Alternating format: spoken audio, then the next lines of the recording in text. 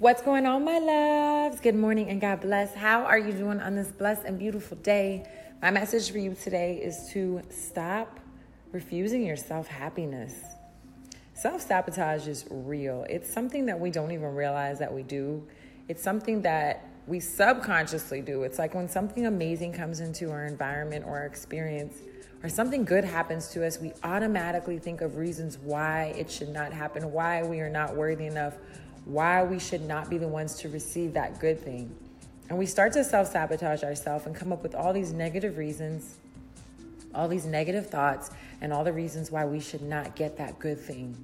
You are worthy, you are deserving, you are enough, and you definitely should have every and anything that your heart desires. So put in the work, be excited about it, set the intention, and be able to be in the place of receiving, accept the happiness. I love you all to life. I want to wish you a blessed, a beautiful, and amazing, and abundant, a freaking spectacular day. Talk to you later. Smooches.